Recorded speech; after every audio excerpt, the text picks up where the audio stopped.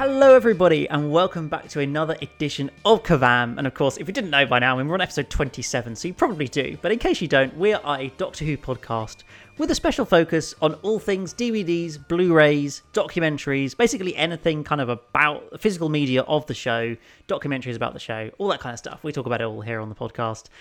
We've discussed many a collection box set in the past.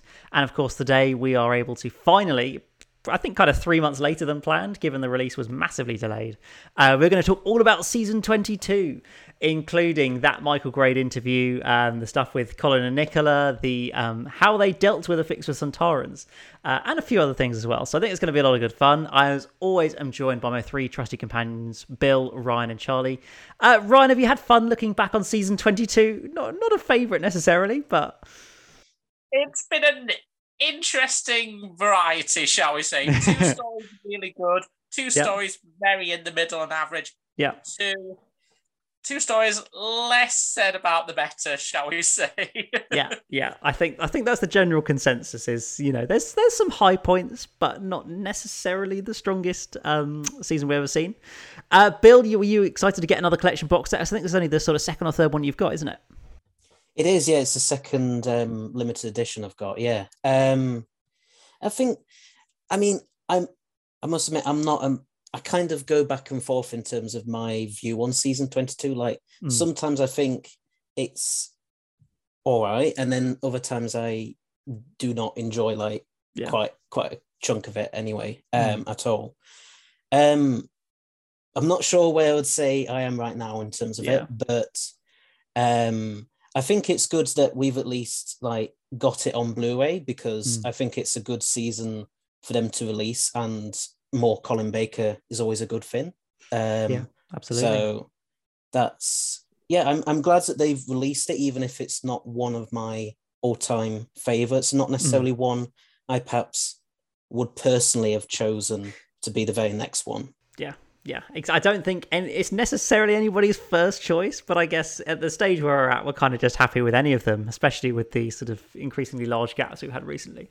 But hopefully that might speed up in the months to come. And Charlie, did you enjoy delving into season 22? I really enjoyed delving into the special features of season 22. Yeah.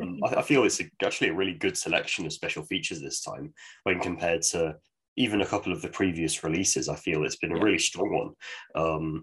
As for the season, I don't think it's the worst season of Doctor Who. I think it's just kind of, by Doctor Who standards, it's pretty bad, but I don't think it's awful. Sure, we've got 2 Doctors and Time Lash, but even I was talking with this about this with Ryan the other day. Attack of the Cybermen, I appreciate a lot more. Revelation of the Daleks, Vengeance on Varos, and even Mark of the Rani, I quite like. It's not the worst selection of stories, Yeah.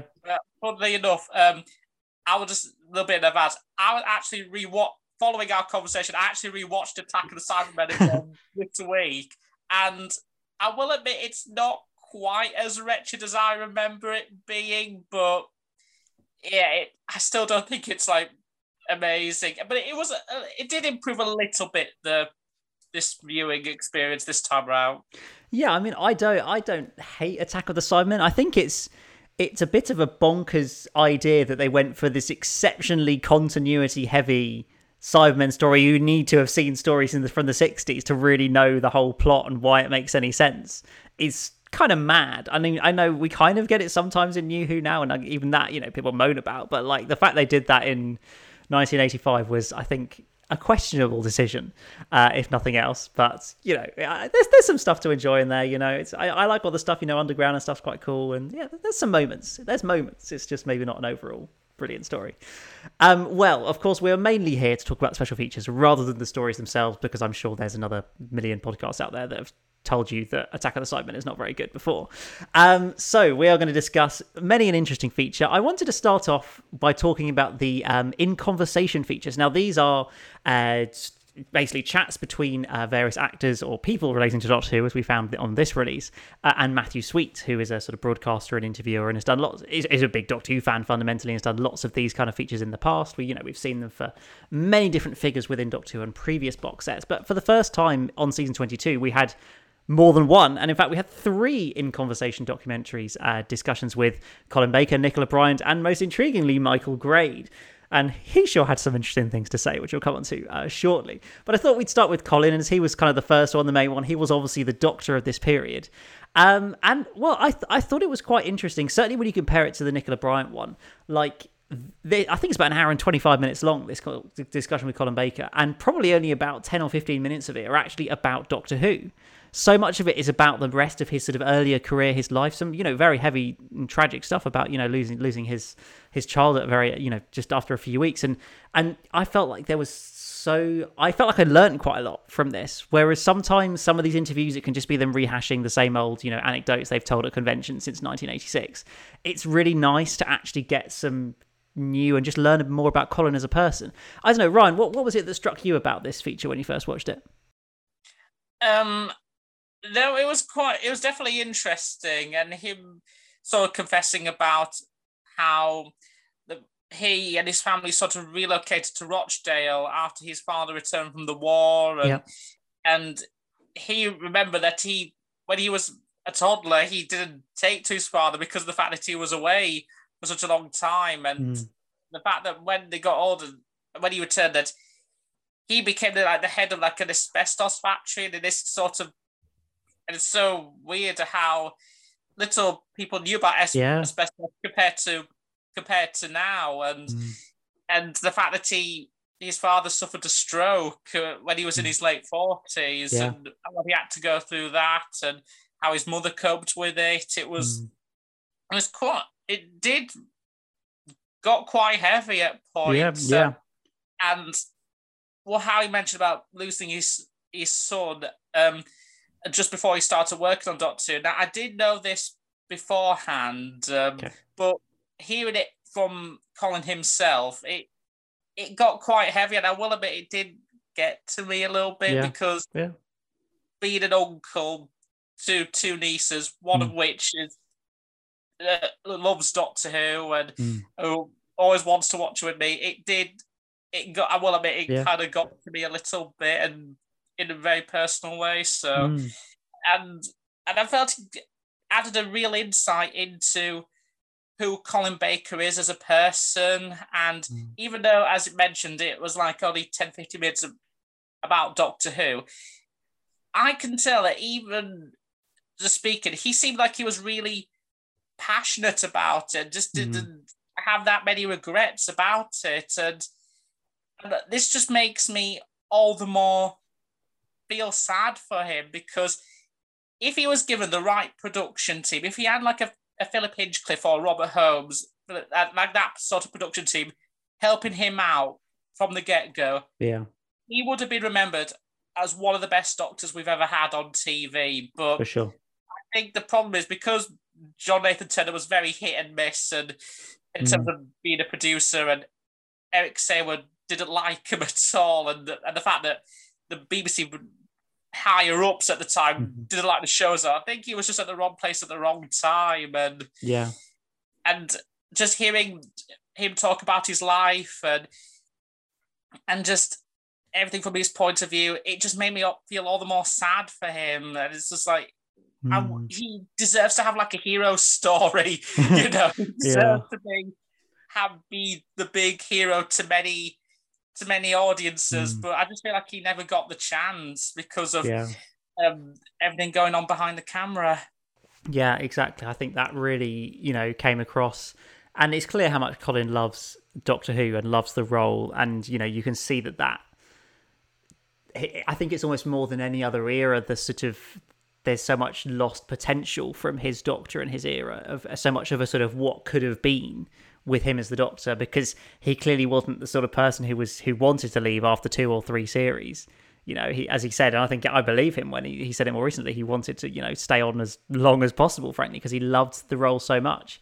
And as you say, Ryan, just it was incredible to see him talking about, that idea of losing your son and then 5 weeks later starting on Doctor Who and being able to kind of cope with all of that.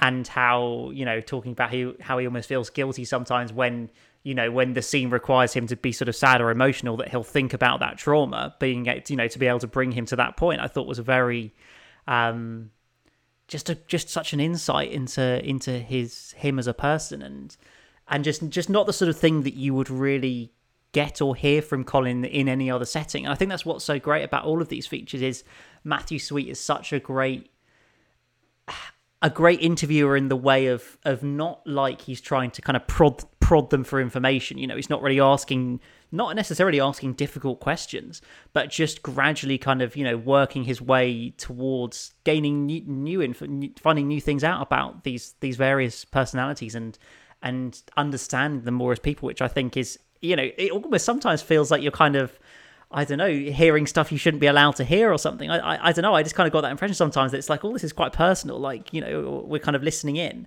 I don't know, Charlie, what was your take from this, you know, I think quite serious documentary? Honestly, yeah, you two have both hit the nail on the head with my thoughts on it. I feel I don't have too many of these collection box sets. I have 5 of them now.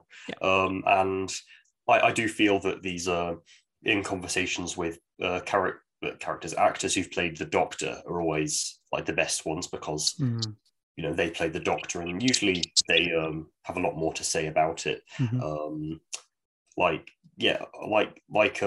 was saying, it allows you to like feel like, you know, it's very personal and private sort of conversation. So it's like you said, you're listening in, and it's I'm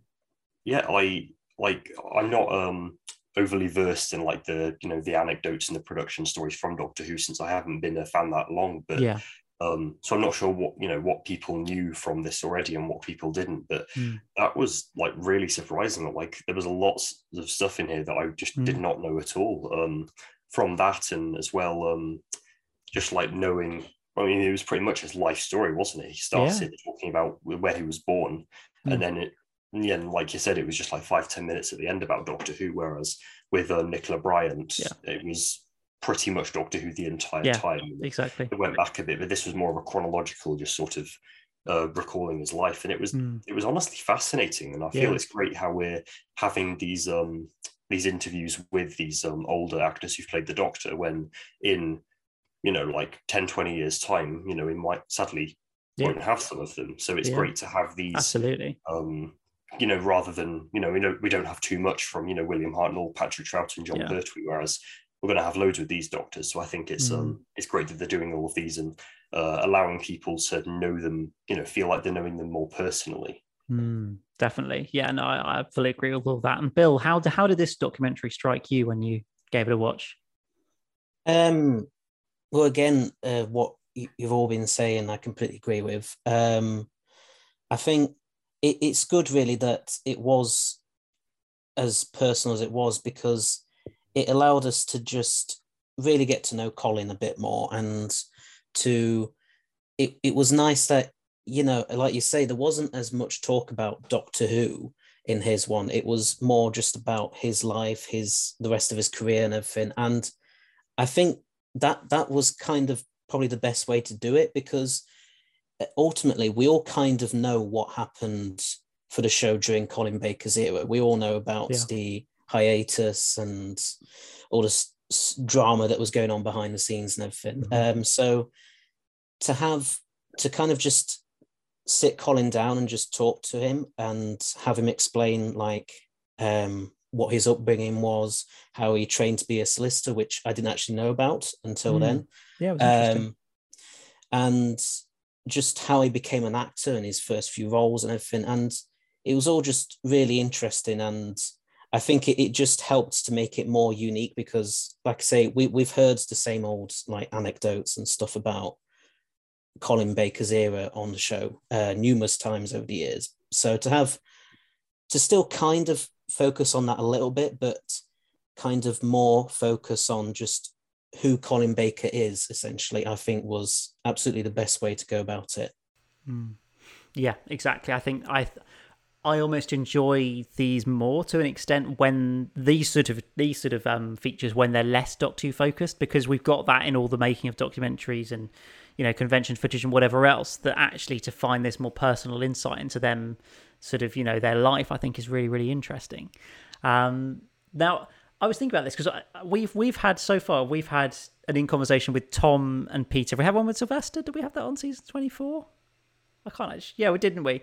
So we've had all of the classic Doctors. Well, I guess Paul McGann that we could have In Conversations for. Do you think that? I know it's probably been a while since we've seen some of these ones, but I think Ryan, you'll have seen them all before. Do you think this is the best one of the Doctor In Conversation features we've had? I know it's hard to remember them, but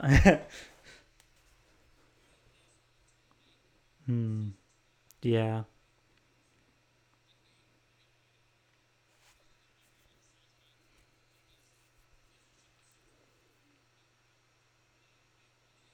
Mm-hmm.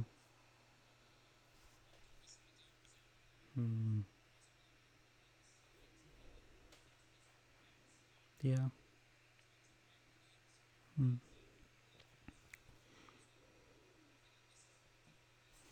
Yeah.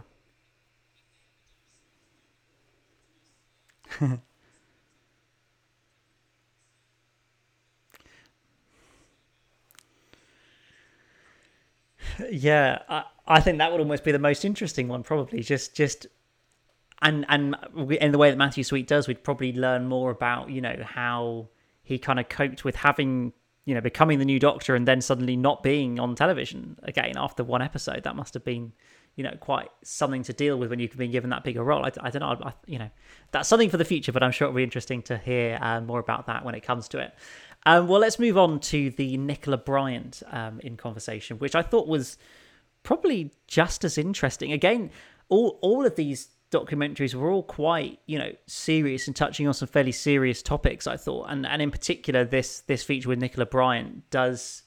Well, there's some quite funny stuff, I guess, really, about her pretending she's American for a year and not telling anybody while she's on Doctor Who, which I thought... I didn't quite realise it was to that extent that she, didn't tell anybody and just had to pretend to be American all the time for like most of season 22 filming, I think it was, until she told Colin eventually. That was fascinating.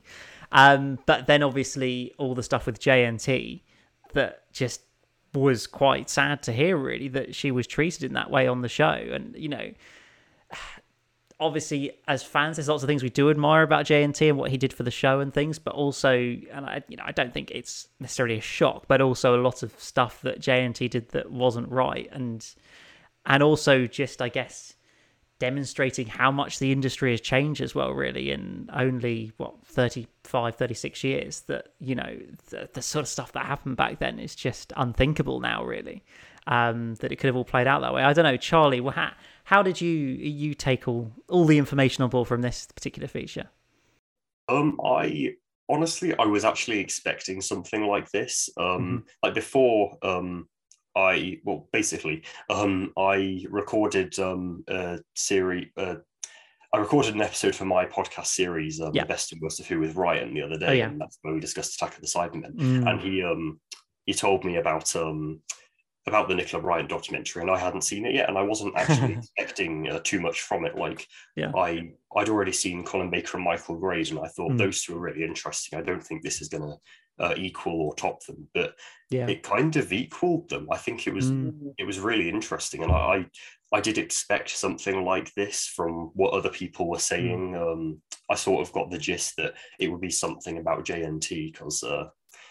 I'd heard things, in the past about what JNT was like. It was, again, another, like, quite, like, sad, a more serious one rather than a lighthearted one. Like, I feel, like, in other ones we've had, like, Sylvester, I think his was a lot more lighthearted, and even, parts of Colin's and even parts of Nicola's were to some extent. But, lots of this as well was very... again, like, quite serious and like solemn. Obviously all the stuff about her pretending to be American and all of that stuff was quite amusing, I thought. Like you said, I didn't realize the extent of it. I thought she just went there and then put an American accent on for the role. I didn't realize that she didn't tell anyone, even like JNT. And then but the stuff about JNT and all of that stuff, it didn't exactly surprise me, but I still ended up being shocked when she mentioned it, Yeah, exactly. And I think that's the thing, isn't it? We kind of, know enough of JNT now that we're kind of not surprised about it. And that's a shame, because some of the stuff that he did was really bad and really shocking and, completely unacceptable. But yeah, it just doesn't surprise us anymore, I think, which is, a bit of a real shame. Bill, how did this documentary strike you? What did you take from it? Well, as much as I think when the special features were announced, I think people kind of thought the Michael Grade one was probably going to be like the most, like at least spill the beans kind of one. I actually think Nicola Bryant's was probably the most out of the three of them, because of what you've all just said about the stuff you said about JNT, about having to keep that American accent going to everyone she worked with, to the press, to JNT, and how she more or less just kept that going throughout, I think, at least most of her time on the show, maybe even all of it.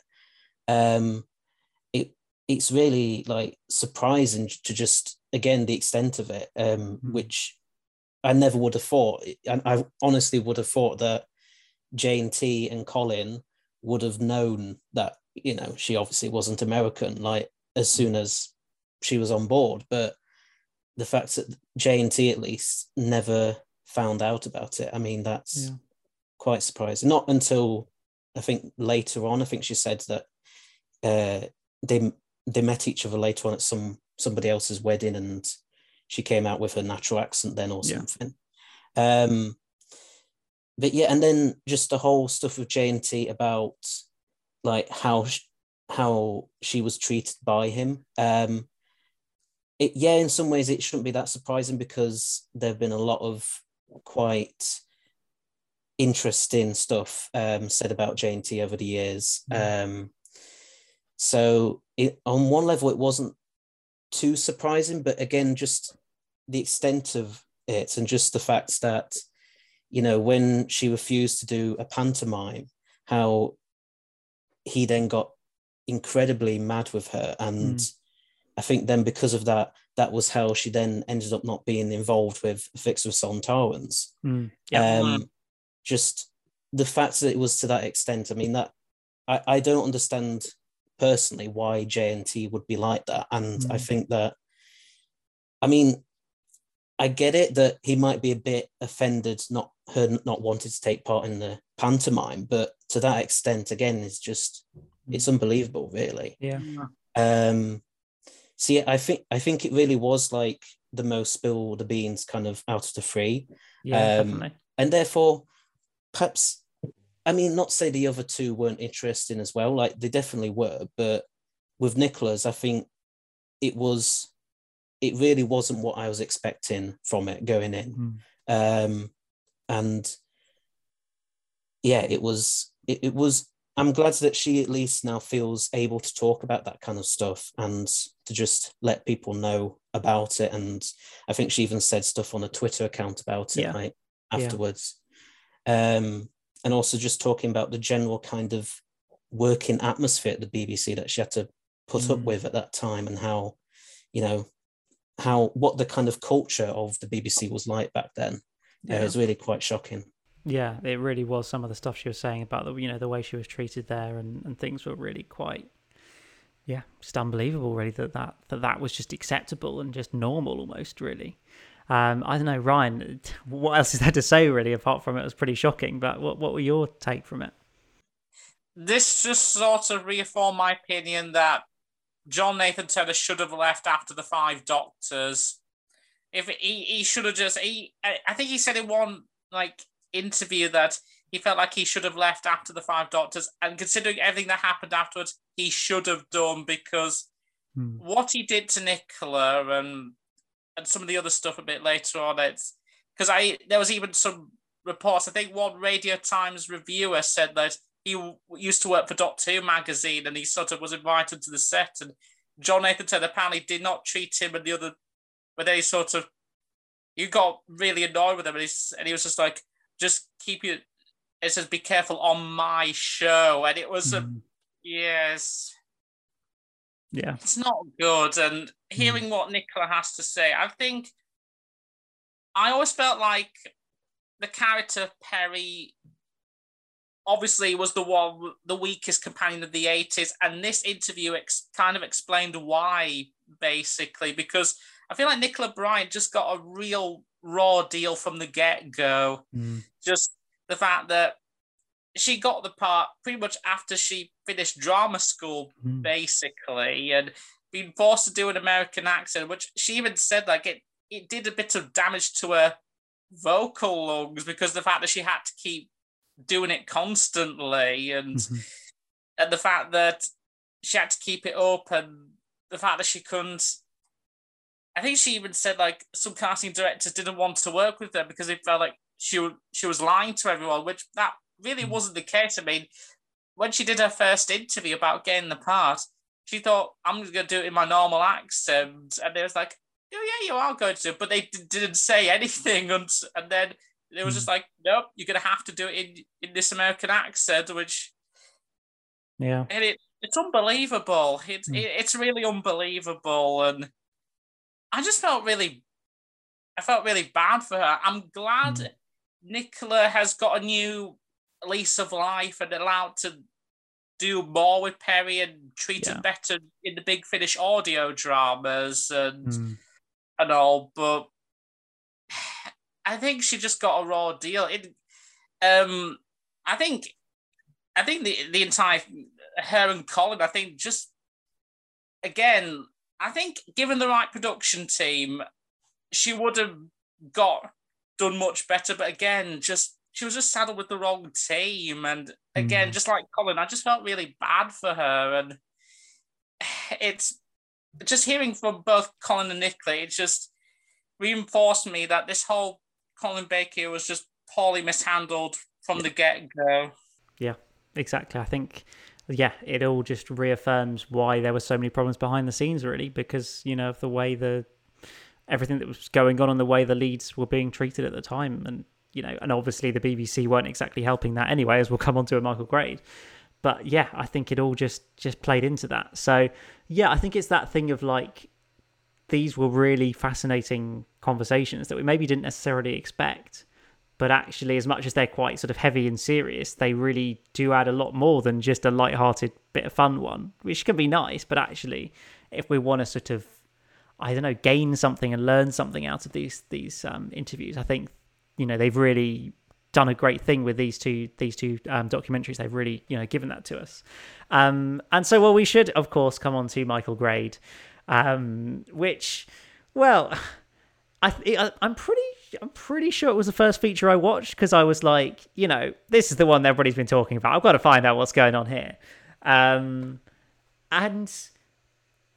my conclusion from it was kind of like Michael Grade doesn't really know what he's talking about and doesn't really actually have a clue about what happened with Doctor Who. He just likes to claim that he cancelled Doctor Who, when in reality he probably didn't really cancel it. Because he thought he did after season 22, but actually it had another 4 seasons and he had no clue about this and was like, no, I still cancelled it. Even though it went on for 4 seasons after I'd left the BBC, I still cancelled it. Yeah. Ryan, go on. What do you want to say? Okay. I'm going to try my really best to talk about it without going off into a massive rant. If I do, I'll apologize in advance. Some of these comments just kind of really rubbed me the wrong way a bit when and some of it did not surprise me really when Matthew Sweet said, did you offer them like any advice on like if there was any way of in some ways it could improve and any like suggestions? And he just simply said, these advice, don't bother, it's all over. And then it's just like he didn't even care about the show. Like it could have improved, like if he just hired like a different producer or writers and to Jet New Life and actually put up a little bit more cash to kind of make it look better, then it could have been a success. But he just didn't want to. Yeah, he just didn't want to improve it. He even said that when Russell T Davies brought it back, he said, even though he said they've done a much better job with it, he still kind of said, still not my cup of tea, really. Exactly. I remember there was one interview, I think it was around the 50th anniversary, just before Day of the Doctor came out, and he said, like, he says, I respect it now, which is never thought I would say, which is what he said, but he also said, the show still leaves me a bit cold, which is what he said, which is just so frustrating. And he was just like, he was trying to say, well, everywhere I go, I wasn't the man who commissioned the singing detective or Casualty and all that. I was the man who killed Doctor Who, and which is sort of true. I think it was him and Jonathan Powell. I think Powell easily shares some of the blame in that. I think he was the one, him and Peter Cushing were the ones that, both of them together were the ones that properly killed Doctor Who. Michael Grade, I think, sort of planted the seed, but I think it was Powell and Cushing that sort of delivered the final blow, really. Exactly.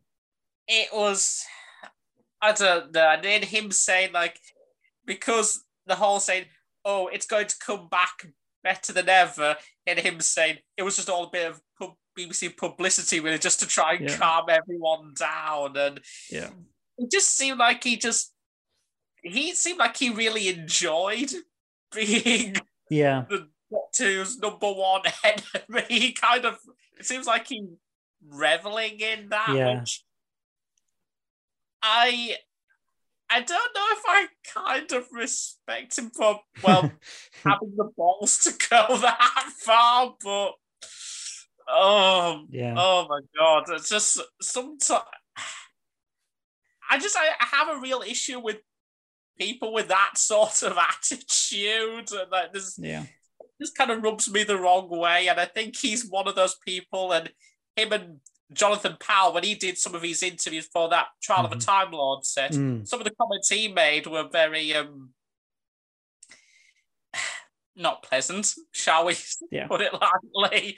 And I mean, it's nice that we kind of heard that Grade was willing to take some time to give this interview with Matthew Sweet, and Matthew Sweet kept a straight face and sort of kept in good fun, which kudos for him.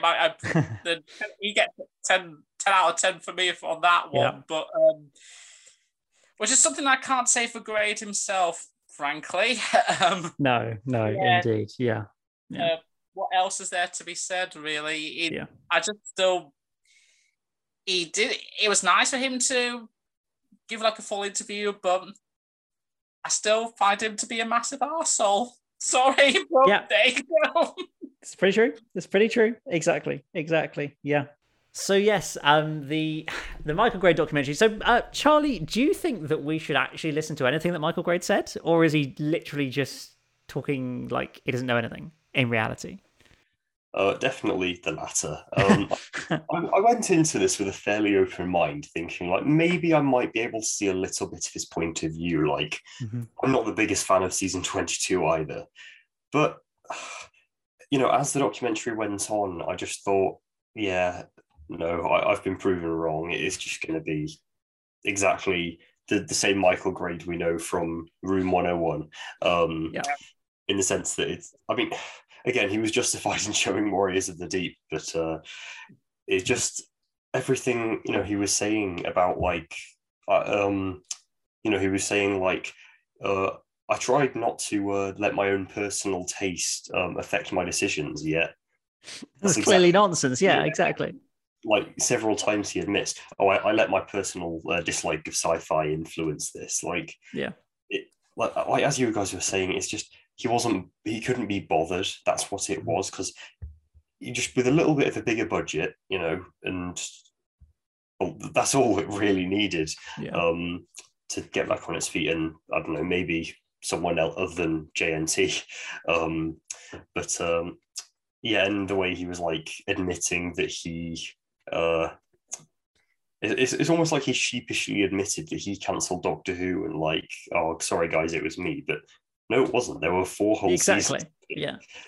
Like, it was a bit strange because it's like he was confessing it, yet he didn't even cancel Doctor Who. It went on ages more. I think it's almost like he likes the persona of being the man who cancelled Doctor Who. Like, I think he sort of actually quite likes being that because he gets to be the villain and gets some, publicity for it and all that kind of thing. And just like his perspective on Doctor Who, like he watched 5 minutes of it and he's like, no, it's terrible. Give it it's got no hope, no chance, nothing.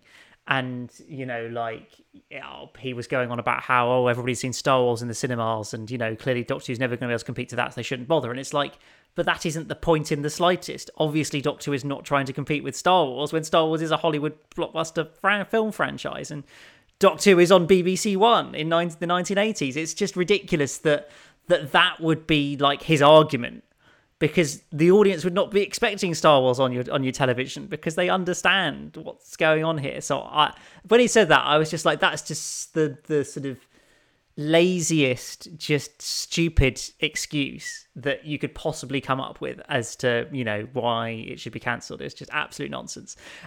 Bill, do you share a lot of feelings of Michael Grade's stupidity at all?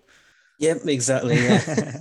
I also think he avoided a lot of questions, I think, because I'm pretty sure Matthew Sweet kept on asking him, but why exactly did you cancel it? What were your reasons?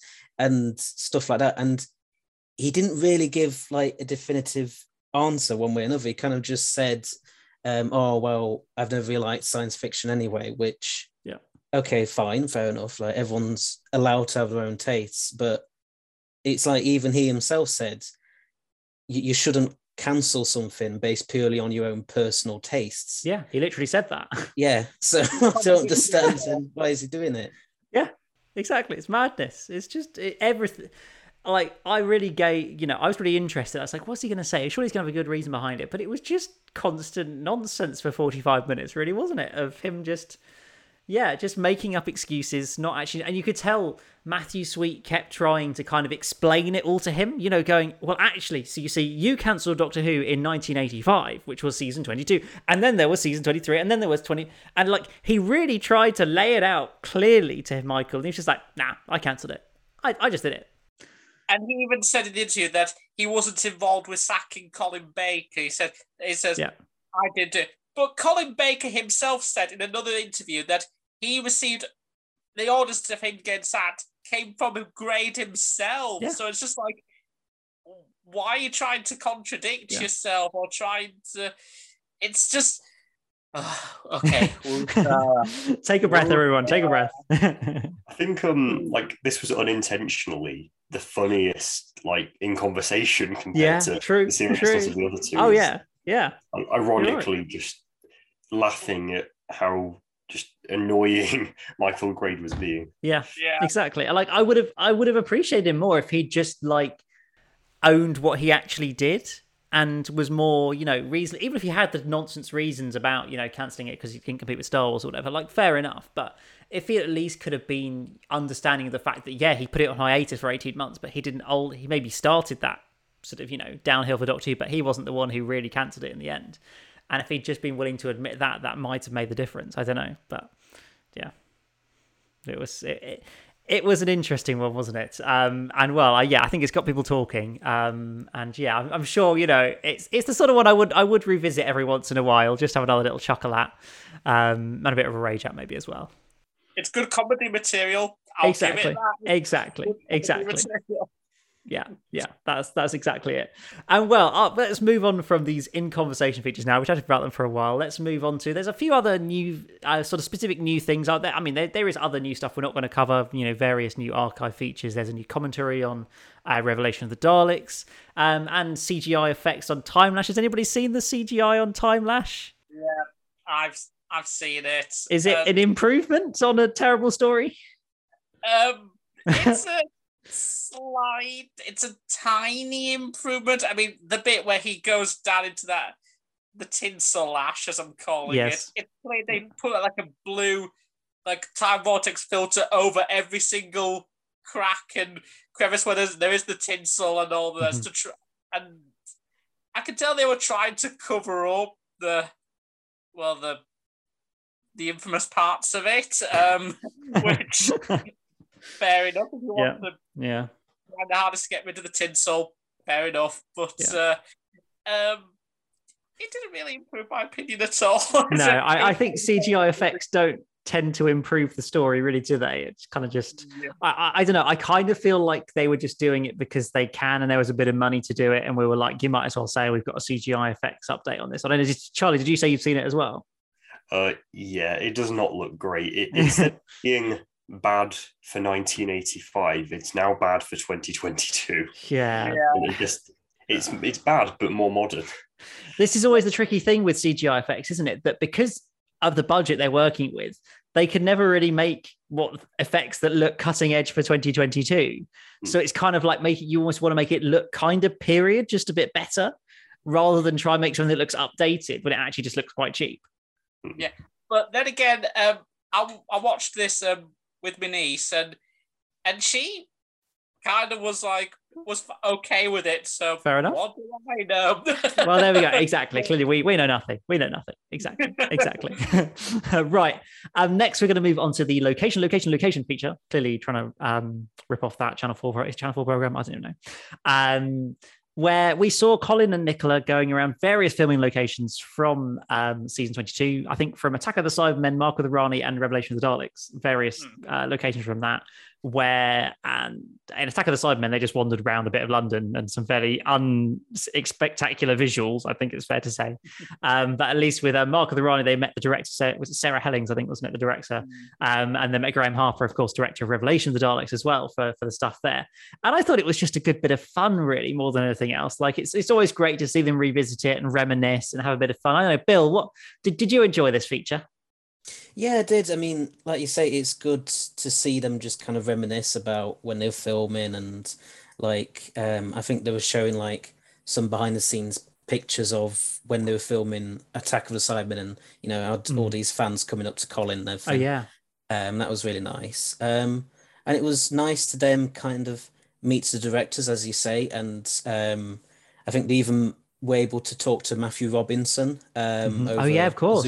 Yeah, no, you're right. I forgot about that. And that was good. Again, just good to hear like not just Colin and Nicola's like perspectives on working on them stories, but also the director as well. And just to get a gist of the general kind of on the set atmosphere, especially on Mark of the Rani, where I think wasn't there like a load of raining where they were when they were filming it. And didn't people look like fun. People getting very soggy. It did not look fun at all. It was nice. It was a nice kind of thing to just another feature to just have, and I really enjoyed it. It was a lot of fun. And it was also just good to see what the locations look like nowadays, and see how much they've changed, or I think in quite a lot of the cases in this instance, how little they've actually changed. I think like the ones for that street and Attack of the Cybermen is more or less identical, really, to how it was in the 80s. And then I think that, was it some kind of factory that they filmed for Revelation? Yeah. I think more or less still looks exactly the same as well.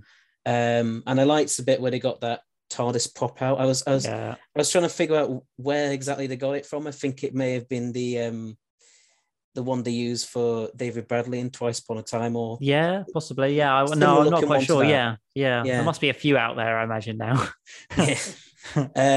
Or maybe it was just a fan made one or something. But no, that it was a lot of fun, and I enjoyed it a lot. It was just nice to hear everyone's perspectives on what it was like working on them stories, and just to hear how, as much as, again, we know about all the drama that was going on behind the scenes, how ultimately they were still all able to have a really good and nice time with each other working on the show.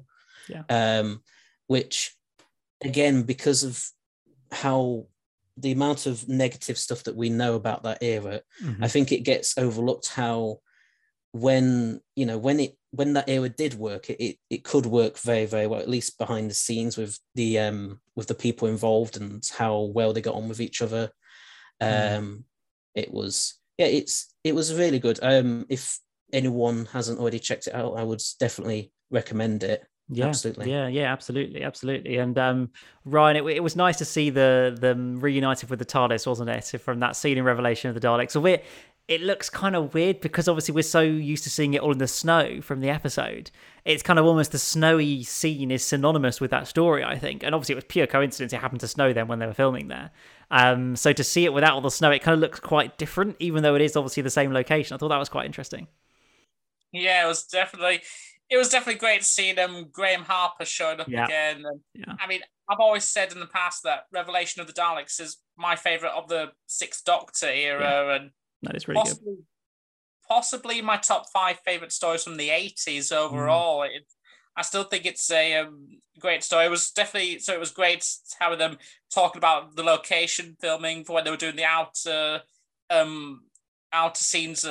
location scenes of Tranquil Repose, and how they used the old IBM building for those surroundings, and also seeing Colin Baker wearing that classic blue cloak was a nice touch, which wouldn't surprise me if part of the reason was for that was so we can try and so that his outfit did not look too distracting. It was great seeing him in that blue cloak again. I definitely think this was a really good documentary, just reminiscing on all the different locations and talking about the 3 different stories they filmed out on location, having all 3 directors involved in various capacity. It was definitely well done. It definitely really reminded me a lot of the Director's Route documentary season 8. Yeah, that one. It definitely felt very reminiscent of that, and I'm hoping we get some more stuff like that in the future, whenever they talk about the Key to Time season. Yeah, there's some good locations for that, isn't there, with Androids of Tara and things like that. Yeah, and also season 25 as well. I think there was a bit of location for Greatest Show in the Galaxy, Stuff Nemesis, and Remembrance of the Daleks. Yeah, so of course. Do some stuff for that. So, it was definitely one of the major highlights of this box set. Absolutely. Yeah, no, I think it was a thoroughly enjoyable feature. I don't know, Charlie, did you get the same amount of enjoyment out of it as us? Yeah, absolutely. I feel like as much as I did really enjoy the Colin and Nicholas in conversation, it's nice to have them interact in a more upbeat way, and it was a more light-hearted, fun documentary.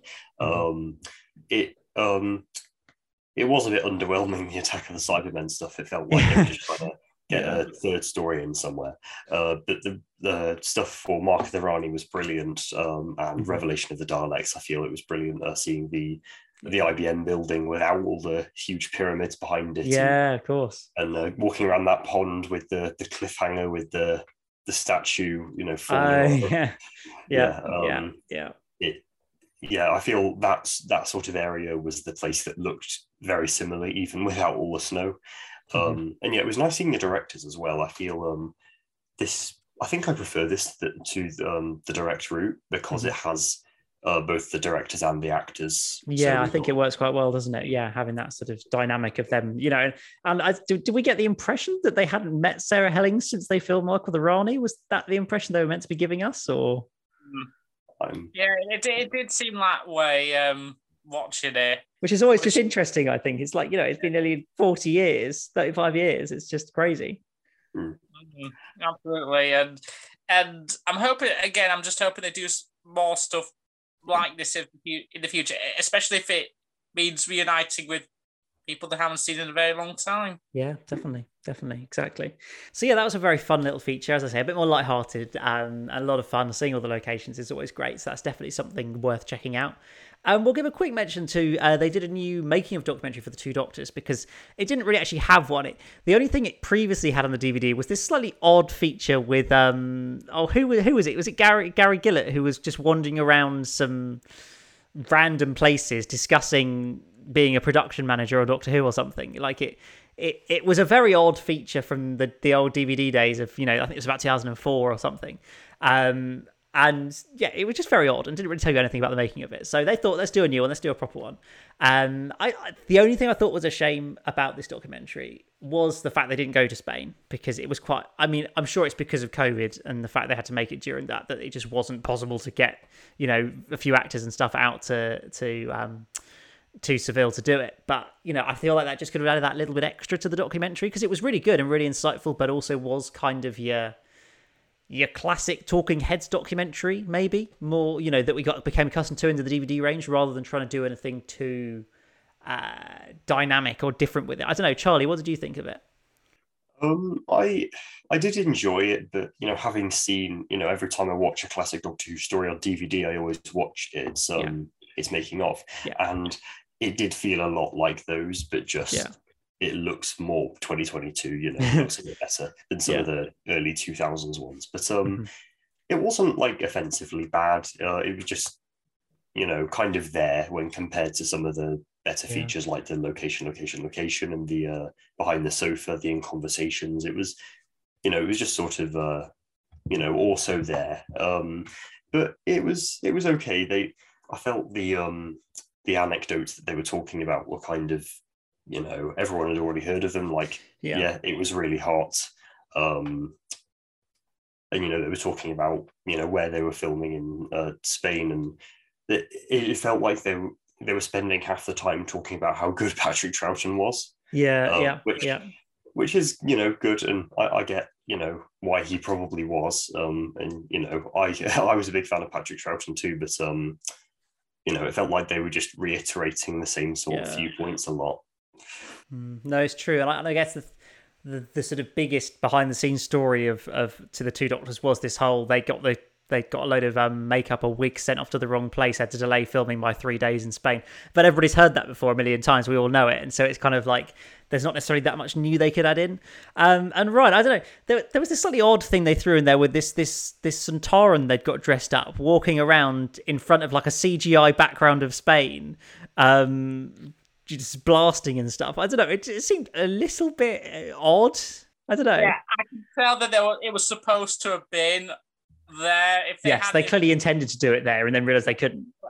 I don't know. It just looked as if it was superimposited in there. It just looked a bit obvious. So it is a shame that they couldn't actually go to Spain to actually do it properly. But I mean, I suppose with things being as tough as they are at the moment, it's kind of a little bit understandable. Although it still looks a little bit odd when you watch it. And as for the documentary, it just kind of felt like they didn't add that much. And it is basically talking about a story that, well, it's with Time Lash, it is basically part of the double bill from hell, basically. So, this didn't really enlighten much on the fact that they got a good holiday out of it. And I'm just like, well, I'm glad people got a good time out of it. Just a shame the final product wasn't very good, but I guess those are the breaks. Well, yeah, exactly. I think, that was the impression you kind of got. I don't know, Bill, did you learn anything new from this documentary? Did you take anything from it much? Well, like the rest of you, I found it pretty underwhelming, really, as a making of documentary. I mean, not to say it was like terrible, but I've seen more interesting documentaries. Really. I mean, like you say, there's probably just not much they really could have done. Ultimately, I think so. That hasn't already been said about the making of it. But what I did find interesting was that I think the story was originally going to be set and filmed in New Orleans. And now that was interesting. That was something that I didn't know previously about it. And I must confess, the stuff about all the wigs and stuff being sent to, I'm sure Colin has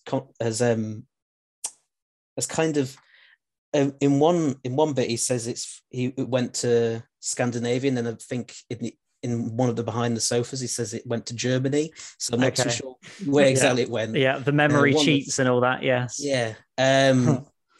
But I didn't personally know about that, so that was that was a fun little tale. But again, there just wasn't much I think new that they really could have said about the two Doctors, really, other than they all had a really good time in Spain, which, it's good.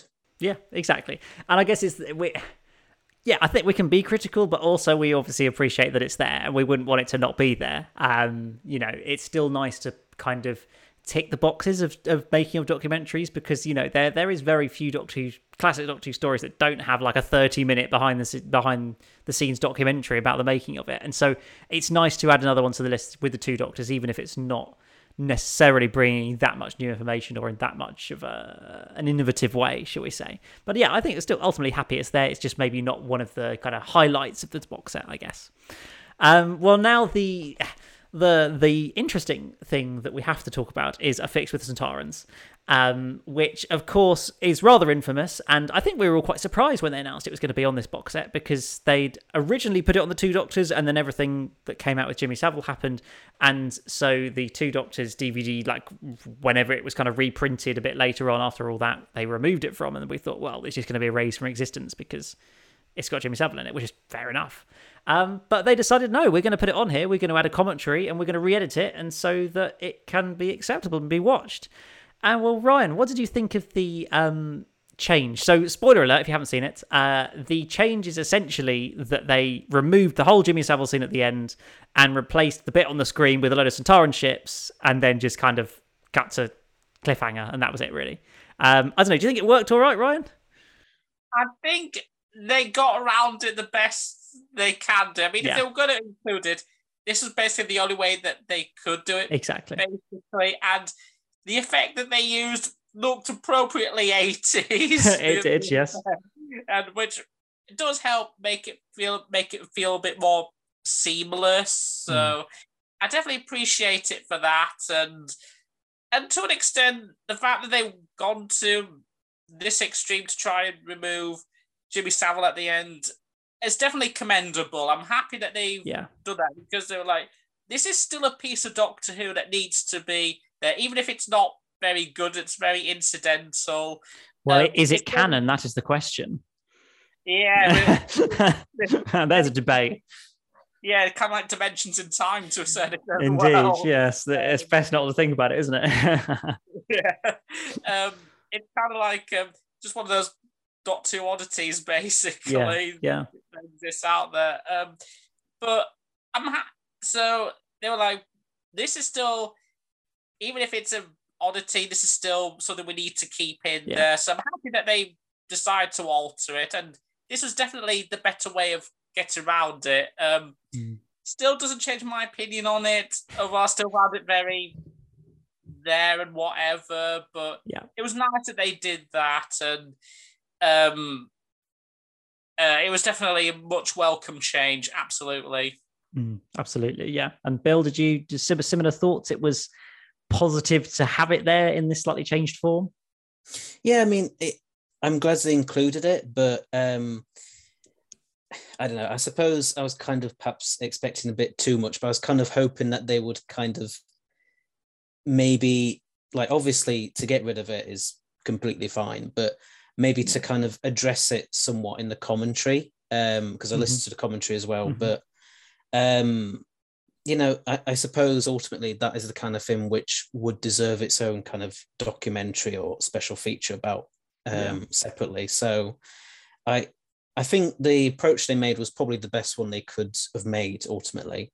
And the story itself it's fine. Like Ryan said, it's very incidental. It doesn't really add much to the show overall, but it's there. And if people want to watch this edited version, then they can do that now with this Blu-ray and everything. But yeah, it's good that they at least included it.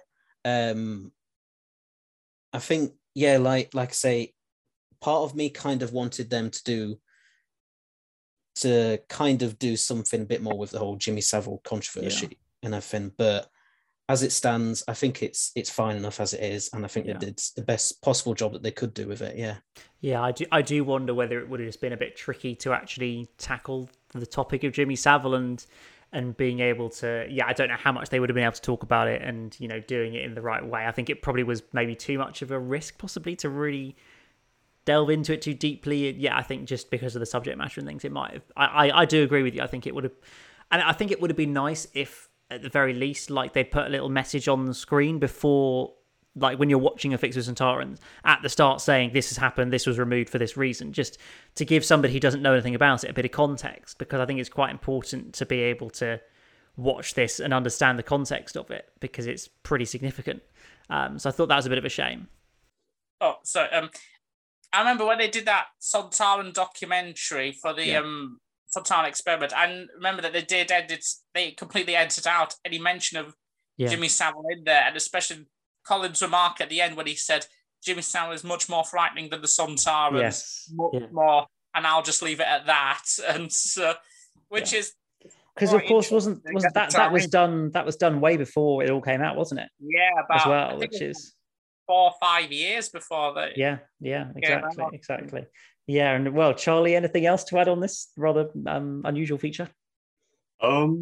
Yeah, like you were saying, Elliot, it could have done with a little message at the start for context, because, like, you know, for someone who, you know, had never watched it before, it must have been really confusing. Like, what on earth is this? Yeah. I quite like how they got. I'm pretty sure Colin voiced a couple of lines over the, you know, the shot of all of all the Sontaran ships, but that was sort of the only way they could really resolve it without just cutting randomly and ending.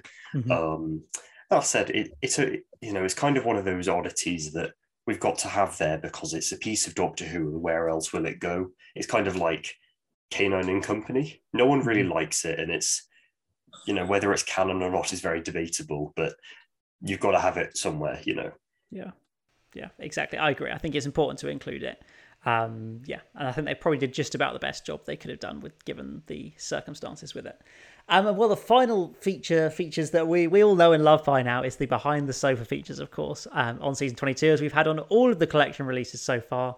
But I have to say, like, I'm not always not that I dislike them, but sometimes just kind of like, yeah, they're all right. But actually, I've quite enjoyed the season 22 ones that I've watched. I have to say, I felt it was really noticeable how, like, every sofa, like, had a very defined, like, opinion and feeling towards each episode, every story they were watching. Because you obviously had the classic Peter Davison, Janet Fielding and Sarah Sutton sofa, where they're basically, well, particularly Peter Davison is just like, well, this is terrible because it's not got me in it. Which I thought was quite entertaining. But also, it's just Peter going, well, this is a bit rubbish, isn't it? Which, you know, I feel like that's kind of what he generally does about Doctor Who a lot of the time. Maybe that's just his kind of character trait. And then I thought it was also quite an interesting combination putting Wendy Padbury and Sylvester McCoy together. Of course, that was kind of an unexpected duo. I can kind of, you know, obviously we've got Wendy on because it's got Patrick Troughton in one of the stories, so it makes sense. But it was kind of an unexpected duo, and you're never quite sure because you don't know how much they kind of know each other as to whether there's going to be any real chemistry going on there. But I actually quite enjoyed them. I mean, their sort of trait was like, oh, this Doctor Who, it's really violent, isn't it? It's all a bit grown up and a bit too much. And then you've got Colin and Nicola and Terry Malloy. And I just love how much Colin loves his Doctor Who. Like, he's just so proud of it. Even he doesn't care what anybody else thinks about it. He just thinks every single story he did is like the greatest Doctor Who episode there's ever been. I just love his enthusiasm for it. I think it's so much fun, and it just makes you want to appreciate them more almost because you just know how much he loves everything that he did in Doctor Who, which obviously comes across in many different things he did. But I just felt like particularly in these behind the sofa features, you could just see it every single time. He's like, oh, isn't this great stuff? Oh, I'm loving this. Look at this performance. This is great for 1985. You know, he just seemed to love it. He really, really enjoyed it. So I don't know. I had a lot of fun with Behind the Sofas. I don't know, Bill, how did you feel about these Behind the Sofas? Yeah, like you, I had a lot of fun with them. I really enjoyed Peter Davison, Sarah Sutton, and Janet Fielding. Like, they were really on fire in these ones. Yes. So they were really, like, I think in some ways the highlight of it. But it was, like I say, it was nice to have Colin Baker and Nicola and Terry Malloy also kind of commenting on each story. And I think with them, it was very much kind of looking back on what, you know, their own work, as it were, with like nostalgia and everything, and just really just remembering the good times ultimately, which, you know, is kind of what you want to the people actually involved in that era to kind of be doing, because again, we all know about negative stuff from that era, so it's just nice to have something positive. Just to have Colin and Nicola and Terry just kind of talking about how much they just had so much fun together and just had a great time. And then, Wendy Padbury and Sylvester McCoy was, I think initially, like you say, it was one of those pairings which we were a bit unsure about, but I think it did actually do quite well. And as much as, like, as you say, like Wendy kept coming back to, it's a bit too violent, isn't it? And all this, like, in some ways I did kind of agree with her. I do think season 22 was definitely very violent. Not to say that Doctor Who shouldn't be like that in some ways, but at least at times. But I feel like they really did push it to a new extreme with season 22. I mean, I think the scenes which were violent, it kind of made sense in the context of them. Like, I know everyone kind of doesn't like the fact that the Sixth Doctor basically just used a gun and killed a bunch of Cybermen, but it does make sense in the context of the scene. And then his whole flippant attitude to the acid bath in Vengeance.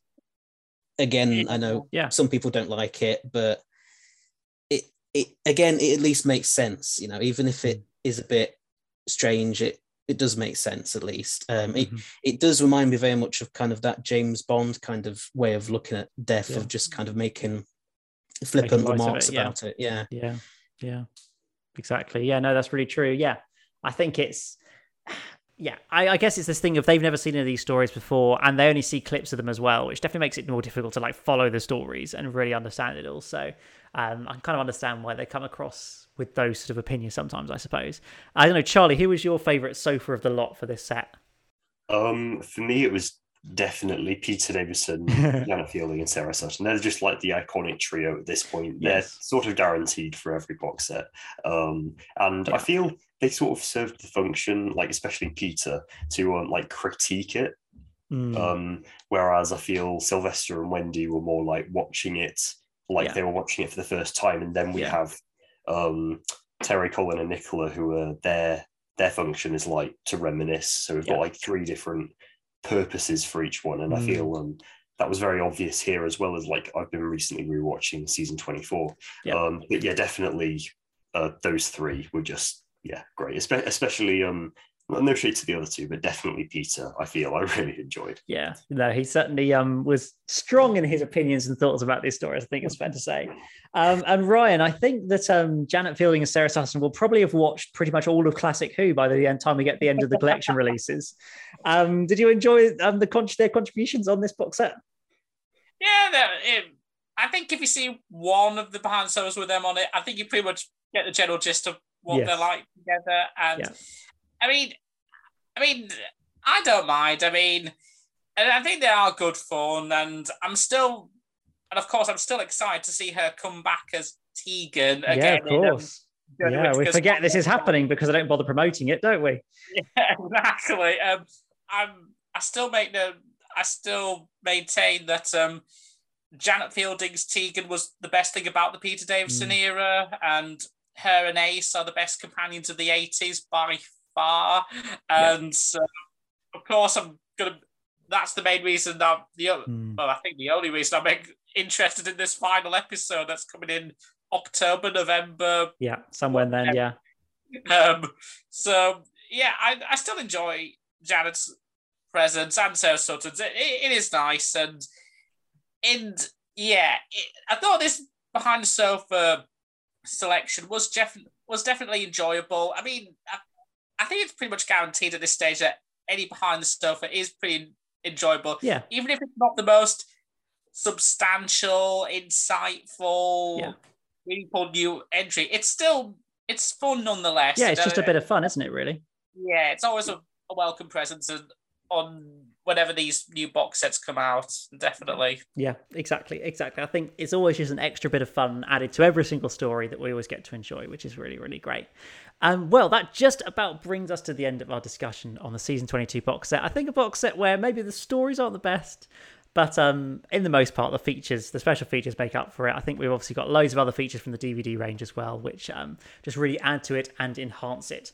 But yeah, guys, please do follow us on the socials. On Twitter, we're at KavanPod, and you can check us out on Spotify and Apple Podcasts. We're going to be back again somewhere soon to discuss probably the Dalek movie releases, because obviously one has come out, the other one's coming very soon, and we haven't tackled those yet. So we'll be back again soon, I hope, to talk about all of those. But until then, from another edition of Kavan, it is goodbye.